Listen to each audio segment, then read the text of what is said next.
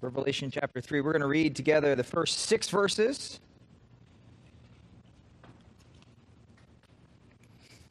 And then begin.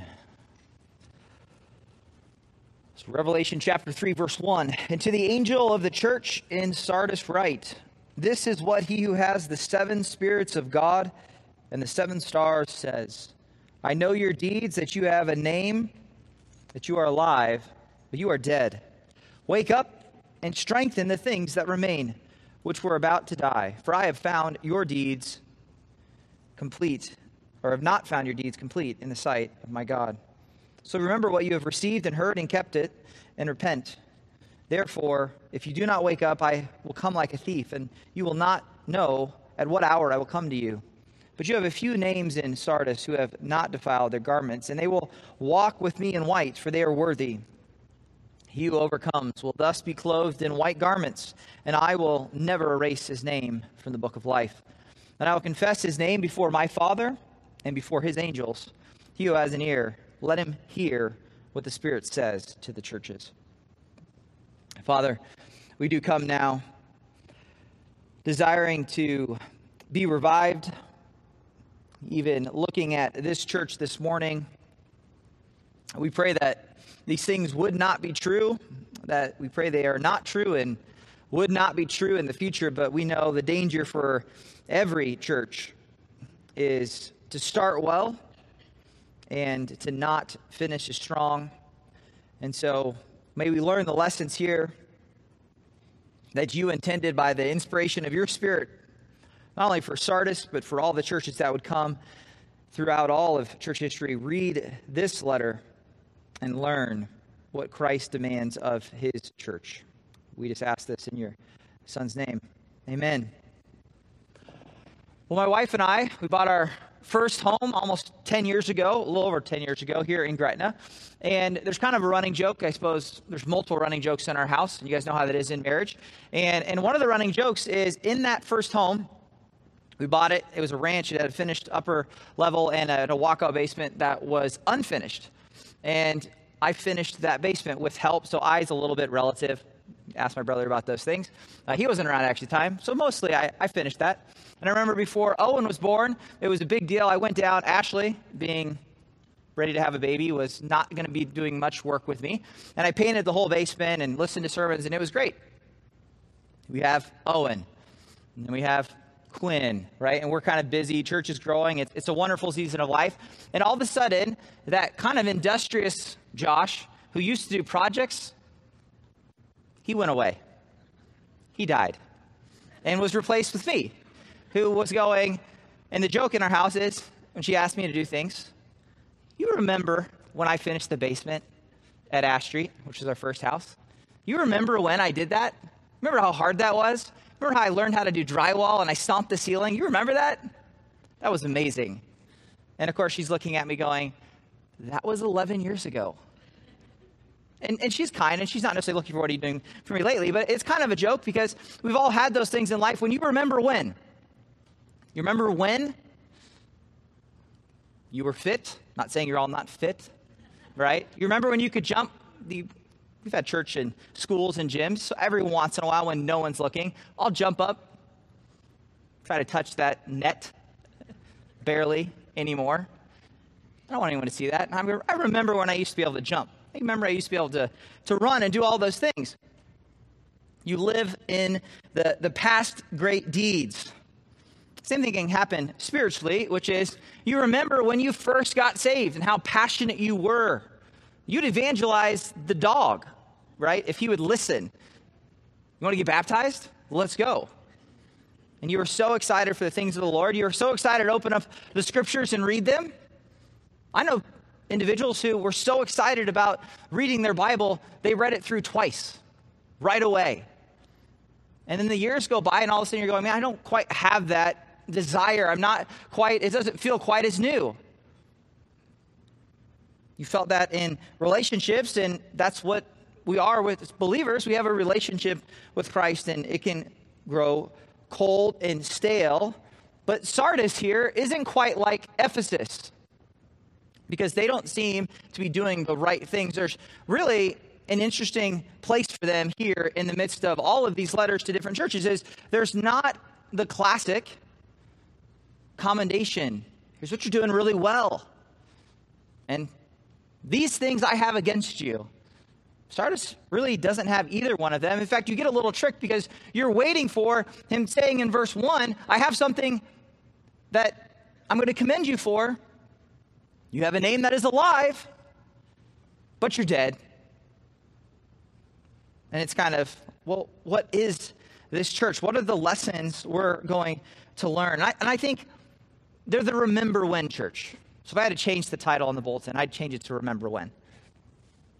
Because they seem to have started really well. There's some things that remain that they need to go and strengthen, but they're living in the past, living back into a glorious history. And just because you have a glorious history does not mean as a church you're going to have a glorious future. Insert Husker joke. I'll leave it alone. The Church of Sardis is the Remember When church. They need a revival because they are asleep. Multiple commentators talk about this as the dead church. I think it's probably better to say dying, almost dead, because what I do love about this and why the sermon can almost start to turn a little positive is because there's hope. We're not just going to sit here and beat on the church at Sardis and say they're dead, they're dead, they're dead. No, they're dying, they're almost dead. There's not much good to say. In fact, Jesus has nothing good to say. He simply says, wake up, remember. And so that's going to be, of course, the call for us. And we're going to look at these 4 wake-up calls that are to the church at Sardis. And for us, they're likewise going to be 4 different wake-up calls to the church at Sardis. Now, as you look at Sardis, we go around here, the churches, you're going to see it is up there just east of Ephesus, inland. It was kind of in the middle and in a major trade city. It was, in its history, which is interesting, a very important history. But by the time you get to when this letter is written in the first century, the late first century, the 90s, they're not that. And so it's interesting that their glorious history as a city is very much parallel to, it seemingly, in the 30-year history of their church, at one point that was so glorious that they have a reputation which is good.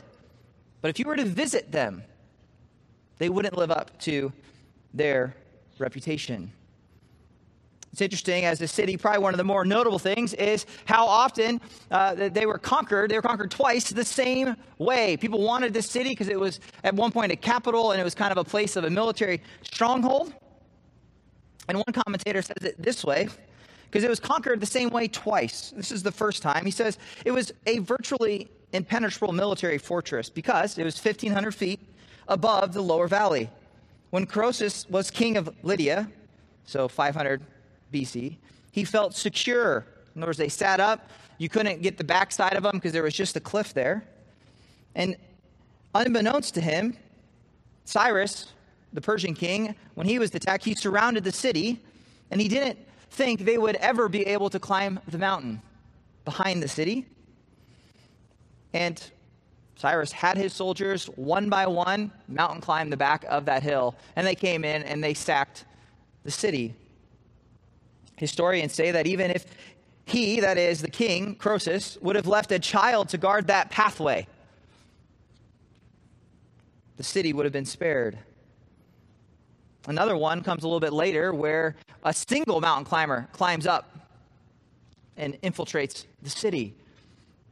So it's interesting because it does serve as an appropriate background for them as a church as well.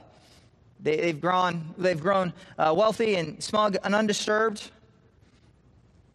but yet their arrogance, thinking that they can never be attacked as a city or never be a spiritually dead church. Those assumptions, they're not watching the gate, they're not guarding good doctrine, becomes their downfall. They've simply become a monument to what was once a great church. I said I thought of a lot of different illustrations in the sports world, in the political world. When I was in eastern Ukraine and about 10 years ago, and you see all of those monuments, right, to the Soviet era. And they're just big and they're metal and they're interesting. But those people are long gone, and they're just monuments. Once influential, great people, but they're just there. And in many of those cases, they get completely torn down. But, like I said, there is hope for this dying church. So look with me at chapter 3, and let's look at this first wake-up call. And the first wake-up call that Christ gives is to wake up by remembering their name. And in our case, we think about implication for us. Wake up, if we need to wake up, which I think we all do at different times. We've all been there. Wake up by remembering your name. And it kind of flows from this name they're known by, and then, of course, you're going to talk about their name will not be blotted out of the book of life. So name keeps kind of popping up in this letter written to the church at Sardis. Verse 1, he says, "And to the angel," or to the messenger of the church in Sardis, write, "This is what he who has the 7 spirits of God and the 7 stars says. I know your deeds, that you have a name, that you are alive, but you are dead." Now, we know there is only one Holy Spirit. And why does he say 7 spirits of God? We talked about that in chapter 1, but if you weren't here, that number stands for fullness. And it represents that the full Spirit is there. And, of course, it's used throughout the book of Revelation. Fullness, completeness. The Holy Spirit is the only path towards life in the church. You go back to Acts chapter 2, it's the Spirit, as Jesus leaves, that gives life to the church. John 16:7 says, "But I tell you the truth, it is to your advantage that I go away. For if I do not go away, the advocate will not come to you, but if I go, I will send him to you." That advocate is the Spirit. So Jesus goes to the Father, but he sends his Spirit. There's no man-made program that can revive a church. There's no initiative that I can start if I walked into a church that is going to, by my power, wake it up from sleeping and being ineffective. Only the Spirit is the one who can move and make that happen. The Spirit gives life to the church, and the Spirit still gives life to the church. And Jesus says, "I am he who has the 7 spirits of God," he who is one in Trinity with the Spirit. And it's he who's going to say this to this church, both in power and authority. These are the things they needed to do. As I said, a lot is written that this is the dead church. But you don't write to a dead church in the sense of dead. You write to a church in warning so that there's hope for change. And I think that's what is here. There's things they can do. But it's seemingly worse off than many of the other churches we have looked at so far. But they are to live up to their name. It says there in verse 1, "I know your deeds." So seemingly that's, like I said, you start to look at it, seems positive. That you have a name and that you are alive. But you are dead. It's this whole concept of a name, what you are known by, your reputation. And what was known in Asia Minor, it's a world without media, without telephones, without the typical things that we know of. And so years might go by and you might be surprised when you walked into a place and go, wow, this place has changed a lot. You'd heard this was a city. Maybe in this case, you heard this was a church that was full of love, full of good teaching and doctrine, and they lived righteous and godly lives. And then you walk into the church and you're going, whoa, this is not at all what I thought I was going to walk into. They confess the ancient creeds of the church, but they live in absolute contradiction to those truths. Ephesians 4:1 says it this way, that therefore, and this is talking to church at Ephesus, but of course to us by extension, the prisoner in the Lord, that is Paul, he exhorts you to walk worthy. And he uses that picture of walking as living. You're to live in a way, to walk worthy of the calling with which you have been called. And we're missing all of chapter 1 in Ephesians, which is all about your call, your election, that you've been predestined before the foundations of the world. Walk worthy of that, with all humility, gentleness, patience, bearing with one another in love, being diligent to keep the unity of the Spirit in the bond of peace. There's one body, one Spirit, just as also you were called in one hope of your calling, one Lord, one faith, one baptism, one God and Father of all, who is over all, through all, in all. But to each one of us, grace was given according to the measure of Christ's gift. That is to say, the Spirit gives gifts. Oh. I'm confused. You're going to have to use a vocal. What do I need to do? Set the what? The recording. Got to protect the recording. We need better hand-eye signals. It's like cut the cord, turn off the mic. We're going to get it. We'll do that in the back next time. Where were we? The Spirit gives gifts to the church, and it empowers the church. These are the things in Ephesians 4 that you would expect to find in a church that has this excellent name, this excellent reputation. But there's no spiritual life there. I've had this experience in multiple different ways. I've had this experience with churches. I've been, when I lived in California, to a number of large churches where they had a reputation. And so you almost go out of curiosity, right? And you go and visit the church. One in particular, I can remember visiting in Orange County, and I came, and it was almost, in fact, I was kind of warned of this, and the person I was with said, let me know when you see the first Bible. So I was like, okay, and it was a pretty big production, multiple campus within there, and you had to ride the tram like Disney to the service and all of that. And riding the tram, getting to the service, sitting in the service, I never found one. And I asked the person in the bookstore, actually the group of us were there in the bookstore, and we asked them, because they didn't have any Bibles in the bookstore, and they said, well, you don't need that here. I think they meant maybe like something other than sound in. Kind of, let me record that, let me replay that to you, and did you really mean to say that? I don't know if you did. But they didn't use it, and it was true, because the philosophy on the preaching was, we want to preach things from Scripture, but without people knowing it. So I don't know. That's not what I want to do. How does that happen? How does a church go from a church that you would expect to be evangelistic, to be preaching the truth, to a church where you can't even find the Scriptures anywhere? The same thing happens with people. I hope it doesn't happen to you. If you come to my house for dinner and you go, oh, he's up front all the time. I thought he was smarter. And you have dinner and you go, maybe that guy's not as smart as I thought. I can be honest, I've had that thought. I've met a few different celebrity pastors as well, famous people that I go, I don't understand it. Why are you famous?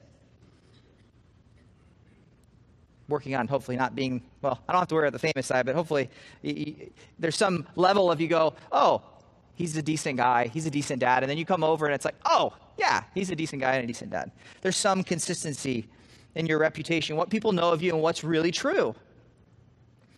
If you're one who presents yourself as one who can handle the Scriptures, that seems to be spiritually mature, that as people get to know you, then that's true. You are someone who's wise, who you would go to with counsel, not just someone who kind of presents it on the outside. In a world of social media, it's pretty easy. How do you become a spiritual person? How do you make sure everyone knows that you're spiritual? Well, you post once a day for 5 seconds and say something, or you mention your Bible verse, which I'm not saying is a bad idea. I'm just saying that's really easy to detach your life, who you are, with what other people think. Something like that is going on here at Sardis. There's a detachment from what their reputation is, particularly what their name is, their calling. They say, I'm a follower of Christ, I'm in Christ, and they're living in a way where, to use the analogy that comes later, their clothes are stained, which has been used throughout Scripture and in Revelation to say that they are following idols, and their life isn't matching what they say.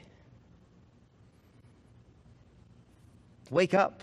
Remember that there has to be consistency between what you say out loud, who you claim to be, and your life. And of course, we all know those who know you closest will figure it out eventually, whether it's children or a spouse. They know what all of us don't know. But of course, more importantly, the Lord knows, the Lord sees. Why? Because he's the one walking among the churches who has the 7 spirits and the 7 stars, and he knows. And what a sad thing when you find that there's nothing. It's just an outward shell, but nothing on the inside. There's a whole nother sermon in me that goes back to Matthew 5 and the Sermon on the Mount, right? Live a whole life, that your outward actions match your inward motivations and desires. So wake up. Remember, what you say, you are, and Be consistent. Live that way. Secondly, wake up by completing your deeds. Verse 2, the way Jesus calls them is he says in a way that there are things they have that are still there and they need to strengthen. He says, verse 2, wake up, strengthen the things that remain, which were about to die. For I have not found your deeds complete in the sight of my God. That is, there's something incomplete, right? There's something that is missing. I'm not 100% sure how to take that, I'll be honest. Is the incomplete the side of they're doing outward actions that are good and right, Matthew 5, but the inward motivation is wrong? I'm sure that's true. But there really is no commendation that they're doing all these outward deeds that are good and right, like Ephesus, and that they lack love. So it even seems to be more than that here. He found their deeds lacking. They've been weighed on the scales, and you are missing things. But yet, he does seem the answer is, how do you wake up? You're asleep. He says you wake up by strengthening the things that remain. And I find this extremely encouraging in an odd way, right? Because if there is something, there's still a little bit of hope. And sometimes when life gets off the rails, you lose almost like, okay, just a little bit I can hold on to. And he's saying, hold on to that, but then from there, start growing. Become one who is watchful. I have multiple young trees in my yard right now, and there's a few of them that I just am this close to tearing out. But they're still green. They don't produce very well. But there's hope, and I'm going, I don't want to toss that away. It might turn it around. So you water it and water it and water it. That's this idea here. What you find that is good, what remains, strengthen it, grow it, water it. See what the Lord does. They began a life of faithful service, but something impeded their progress. Now they got to go back, and that's okay. Sometimes you can take the course and you got to go back, right? And that's okay. But the point is, go back and take it again and do well. It impeded their progress. And I think for them, it might be persecution. It's not mentioned. It would just be assumed. They're persecuted like everyone else. We didn't go into their history as far as temples. They have multiple temples there just as well. It's not mentioned. Maybe because there's so much idolatry, so much compromise that there is no persecution there. That could be the case. Everyone's laying low as a Christian there, perhaps. But something along the way, a desire to be liked, a desire to compromise, something happened where they were growing and flourishing, and it just came to a screeching halt. As individuals, maybe it's something in your own life where you go, I was progressing well and I saw it. You can look back when you first became a Christian and how excited you were, and then certain things come up. Maybe it's a family issue or a circumstance, a thing that just becomes all-consuming and distracting. I've been there. Maybe it's a health issue or a financial issue where all of a sudden, all the things you were kind of desiring to do are just poof, right? I don't have any capacity for those things anymore.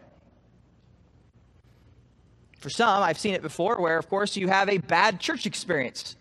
And you don't really want to jump in with both feet and get involved and be engaged. You've been too relationally hurt. And I'd say that's a reality.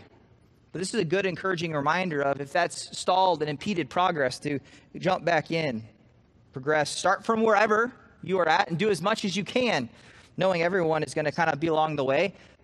It's hard to maybe jump in and do as much as you used to do. Progress. Don't let those things impede you growing spiritually or serving the church. This is I started the diet, right? I started the workout routine. I made the New Year's resolution, and it's February, and I'm off, right? It's okay. Just go back, start wherever you were. Start from here. I like that phrase. If you guys have heard that phrase before, I tend to tell myself it a lot because I got a lot of balls juggling with all the things going on in church and life. It's okay. I don't ever do anything as perfect as I would like to, but you just got to start somewhere, right? If you're not doing as much as you would like with your children, as a spiritual leader in the home, as a father, been there, right? The only answer I have is today, right? Start from here and change and do things differently from today. Wake up is the call here in verse 2, by completing your deeds. Understand, and there's a sense in which you're never done. You're never going to be complete, but you're progressing. And the Lord calls them, whatever is there that is good, cast off, right? Put off certain things, put off sins, but put on certain things, what you're putting on, strengthen, and start from there and begin to grow. No one is going to live their Christian life. No one's going to live life in general in a perfectly straight line. There's just a natural dip in there of progression where you're really good at something and then you get the new job and it's harder. That's okay. But the lesson here in Sardis is don't live in past glory. Don't live back in college when you were on fire and had all the time to serve the church. Don't live in those days and think that's enough. I had a good friend, remain nameless, from high school. And I just remember he came back we were talking at some point a couple years after high school, and he was going back to the cafeteria to hang out with some friends. And I thought, I could never do that. To go backwards? I was kind of I'm done with high school, right? I'm moving on. I think some of you guys can identify with that.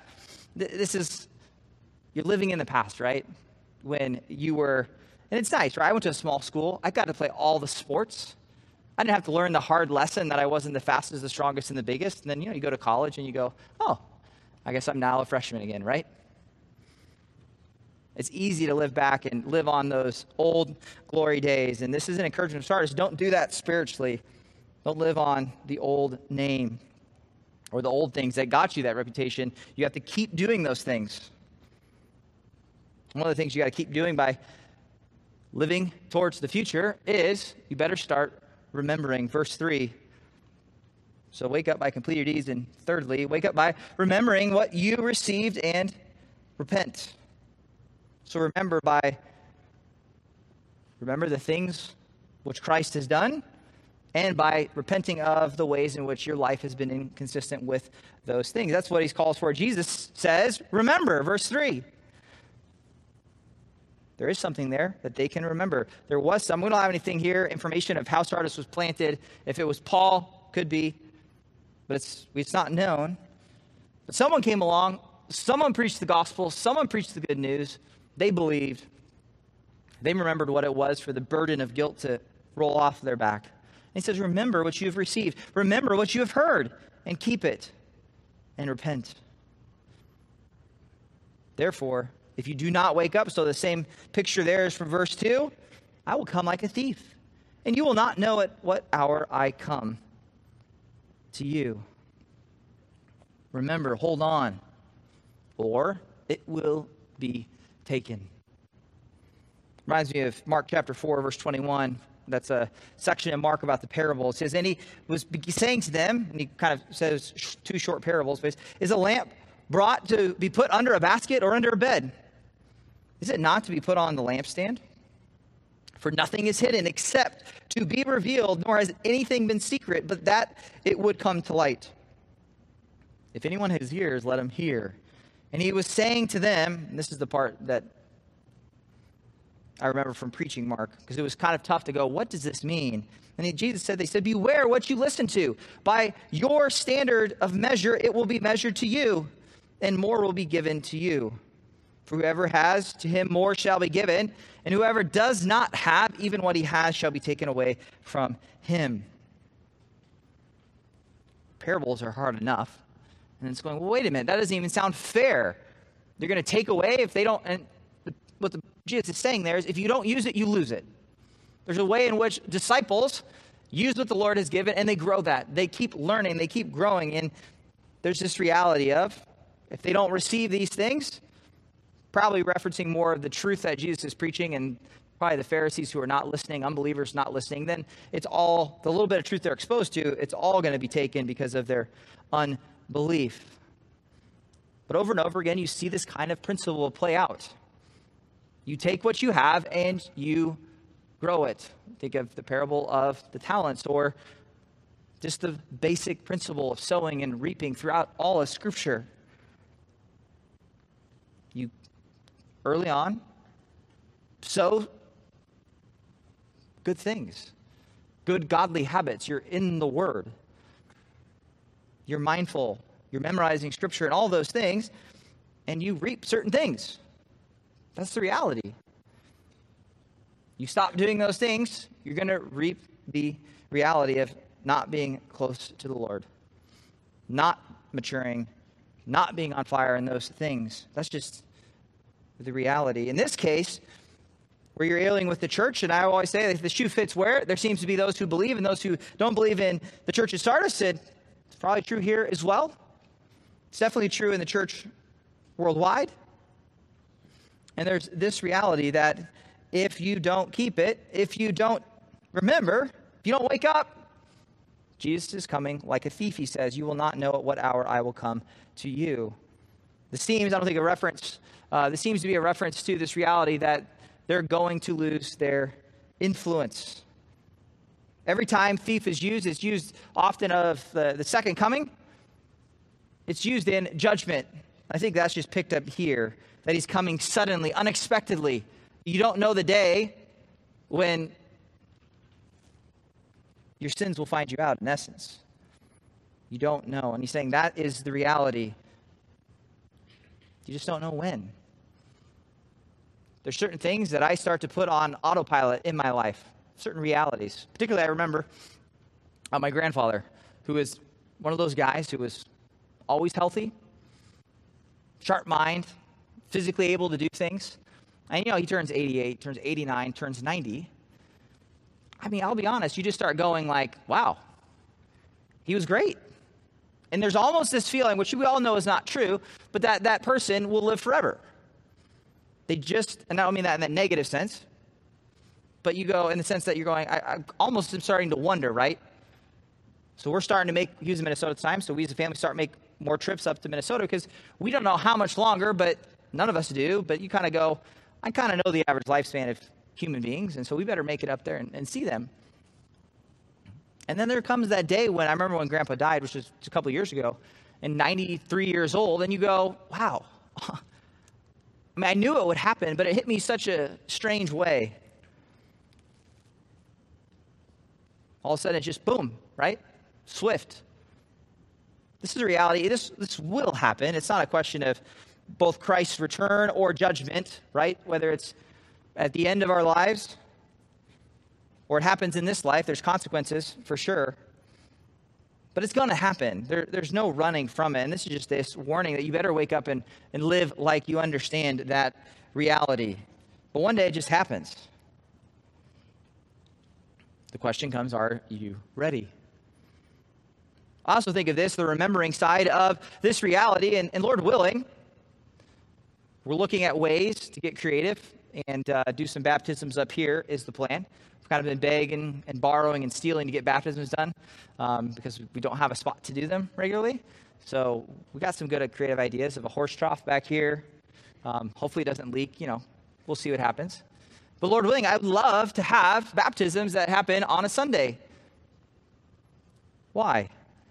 Well, I can tell you firsthand, baptisms, when you hear people give testimonies, if that's part of their baptism, then I don't think you have to, but I like it and we do it. But you hear people explain who they were before Christ, how they met Christ, how they heard the gospel, and what you see, I can only describe as saying you see life. And you see fruit. And you see people who came, who weren't baptized, who got baptized. You saw people who came who were nominal, as it were, who are getting serious about their faith. And it's extremely encouraging. The church that I first worked at, I was a pastoral assistant. I was in charge. One of my responsibilities was baptisms and getting them organized and scheduled and those things. And it was fun. And it was one of the great things about being in a larger city at a larger church in this case, because we pretty much would have 2 to 3 baptisms every single Sunday. Now, I'm not saying we're going to have that every single Sunday, but it was so encouraging. You think people would get tired, right? You just don't get tired of it. You're never going to get tired of hearing someone say, this is who I was, this is what I was involved in, I came to know Christ, and how that person got witnessed to. And oftentimes, it's the least likely people, and everyone out there, and this will be true of us, you get so encouraged, because we all know somebody who's very unlikely. You go, I don't know if that person is ever going to become a Christian. And then you hear some story, and you go, it can happen. And you keep praying, and you're encouraged by seeing that life, and by remembering To hearing their story, you remember your own story. I think it's an important part of the church. And if we ever build a building a baptismal right here or somewhere, maybe up in a loft or something. But it's that important, I think, that you want to see it happen. And it's a reminder of life in the church. And it's a way we all remember what Christ has done, what we have received, and what we then look at ways in which we've grown cold, whether it be the issues at Ephesus or whether it's the issues at Thyatira or any of these churches, and we take it and we grow from there. Lastly, this has been consistent all the way through, is this waking up by holding on to the promise of life, this overcomer promise that you're meant to be encouraged and motivated, that you excel still more, that you overcome. Starting there in verse 4 of chapter 3, but you have a few names, which of course, again, people, right? Why does he say names? Because it's important to him in this little letter. They have a name they're not living up to.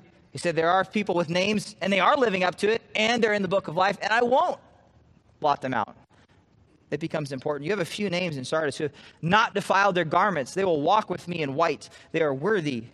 He who overcomes will thus be clothed in white garments, and I will never erase his name from the book of life, and will confess his name before my Father. Start seeing the name. You confess, he confesses you. His name before my Father and before his angels. He who has an ear, let him hear what the Spirit says to the churches. And so you see common elements, what we've seen throughout the weeks. He who overcomes, the one who is in Christ, the believer. And if you have an ear, pay attention. Don't just hear one ear out the other, but let this interact with your life and let it take root and change where change is needed. But what's unique here is the pictures he gives, both of the clothed white garments. There's some, he's saying, that have not been stained, which that's all we have here is an implication that something's going on with sin and idolatry that is staining them.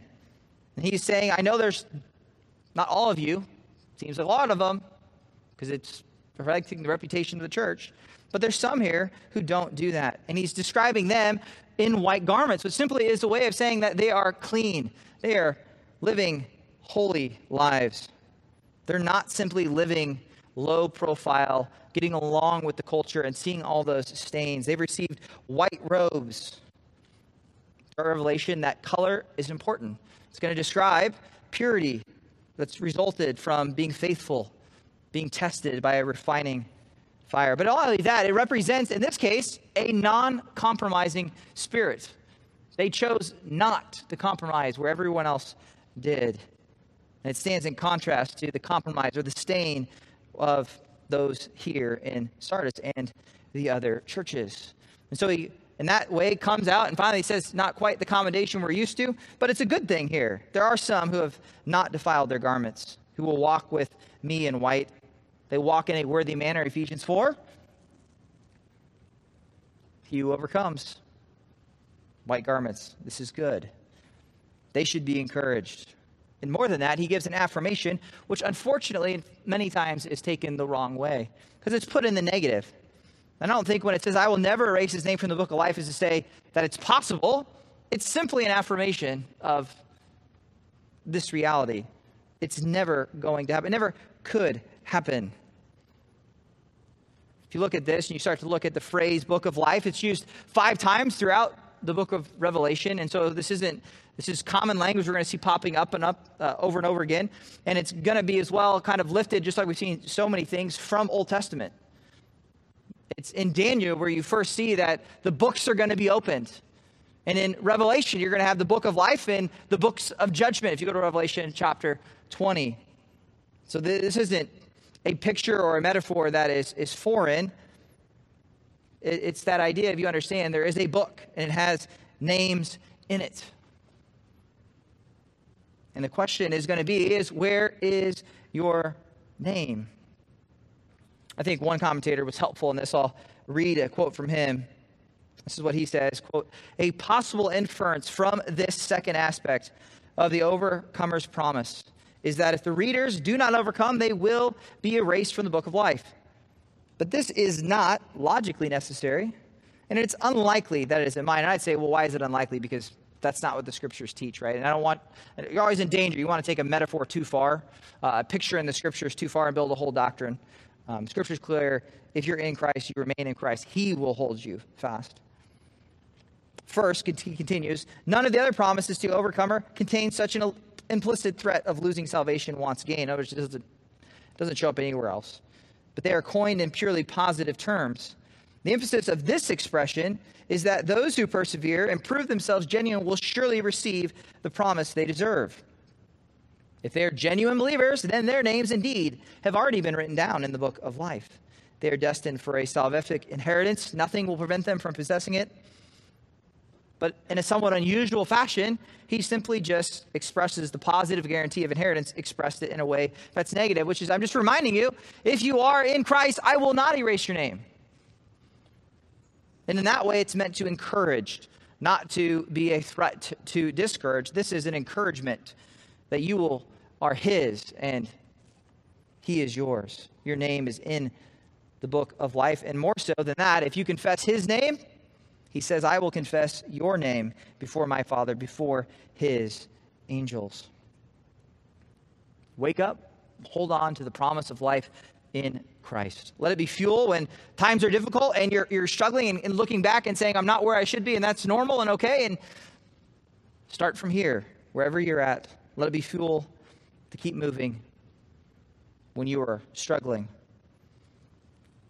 It's interesting, historically, about Sardis, as I said, we don't know much about the church. But what is interesting is if this is around 90s AD, that about 100 years later, there is a well-known apologist or defender of the faith and that comes from Sardis. His name is Melito.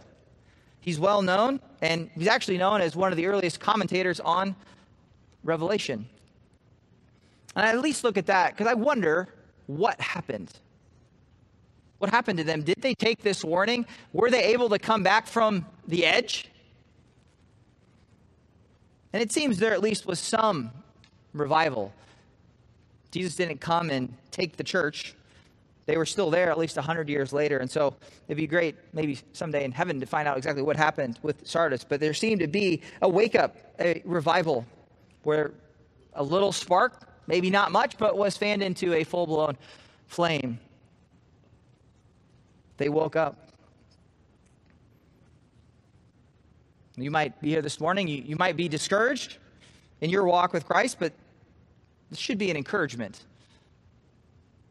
I don't know if you came thinking, this church is dead, the dead church. How am I encouraged by that? But hopefully as we walk through, you've found encouragement in this, that there is still time, there is still hope. And you commit yourself to taking whatever you have and starting from that point, whether a little or whether a lot, whether you feel like it or not. And you ask God through the power of the Holy Spirit to take that and fan that into flame. Let's pray. Father, thank you for our time to reflect on the church here that you saw fit to write to instruct, to send this letter with this messenger, because there was hope, there was time, there was a chance for them to repent. And may that be a calling for us this morning, that we are here, we are still living, you have still given us breath, and there is still time for us as well to look at our lives and to see, are there areas where we are not walking worthy?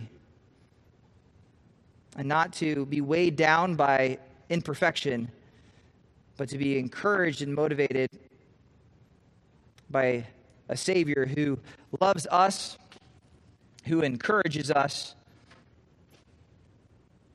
that we have hope for life and life eternal.